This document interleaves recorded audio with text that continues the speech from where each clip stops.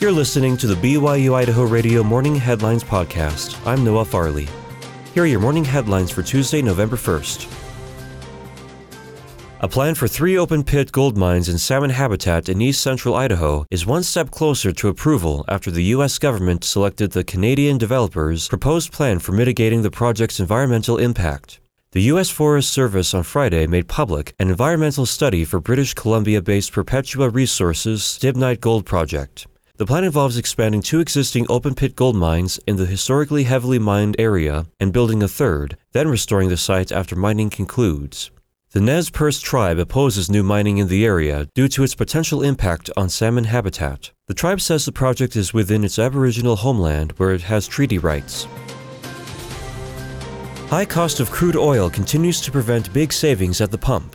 Idaho residents are still forced to think twice about traveling on the road during the holidays, as the Gem State is ranked 7th in the country for most expensive fuel behind California. AAA Idaho's Public and Government Affairs Director Matthew Condi shares one of the reasons behind the high gas prices. Part of it is just the distance that it takes to distribute the products in the West.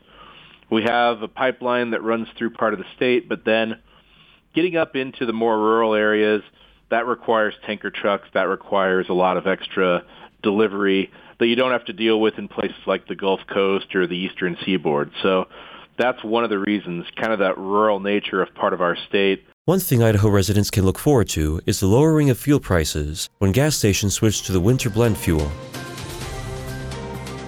The Church of Jesus Christ of Latter-day Saints has announced the locations for 6 temples, 3 in the U.S., 2 in Mexico, and 1 in Brazil. According to a church news release, 4 of the temples were first announced by Church President Russell M. Nelson in April 2022. The other 2 temples were announced in October 2020 and October 2021.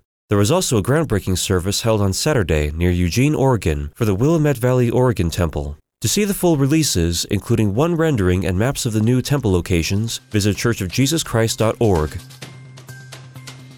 Thanks for listening to the morning headlines for Tuesday, November 1st, 2022. I'm Noah Farley. You can catch more news, interviews, and great content on our podcast feed. Just ask Alexa, Google, or Siri to play the latest BYU Idaho Radio podcast. Or listen to us for free on your favorite podcast app, like Apple Podcasts, Google Podcasts, Spotify, SoundCloud, or Stitcher. This is BYU Idaho Radio.